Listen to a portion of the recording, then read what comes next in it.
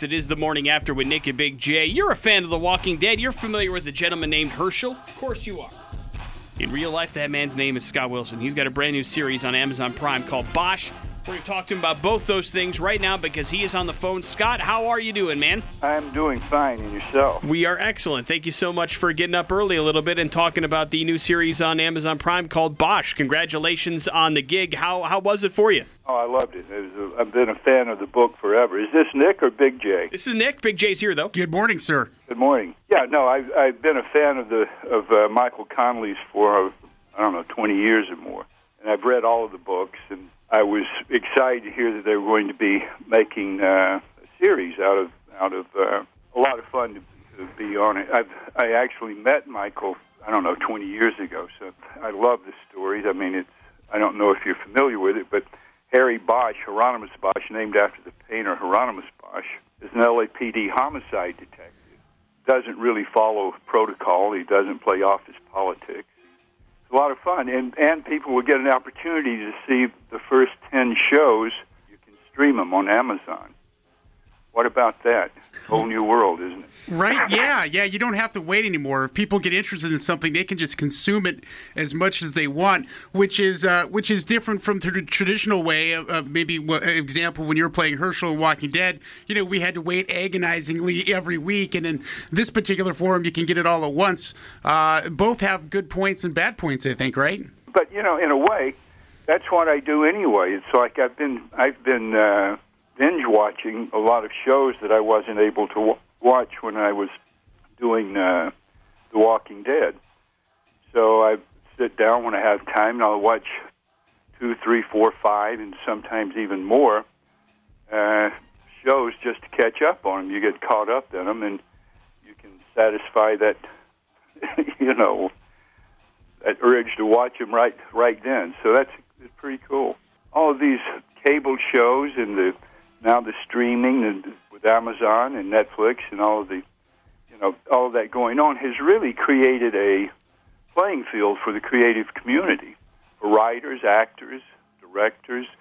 It's cameramen, everyone involved in the process of making a film is, they're working, which is a great. I think it's a great thing.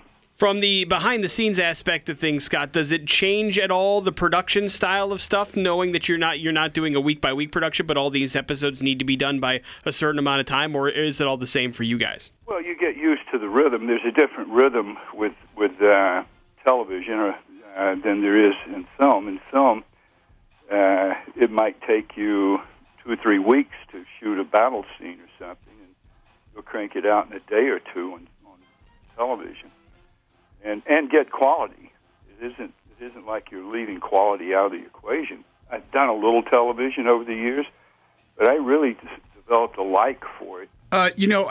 Interesting thing is that it seems, especially from perspectives I've seen from behind-the-scenes stuff, that the emotional connection that you got with your fellow actors and castmates from The Walking Dead doing that TV series, was that something that you expected because you hadn't done a whole lot of TV? It was a family, and is a family-like environment on the set, with the cast and the crew and everyone involved, the writers.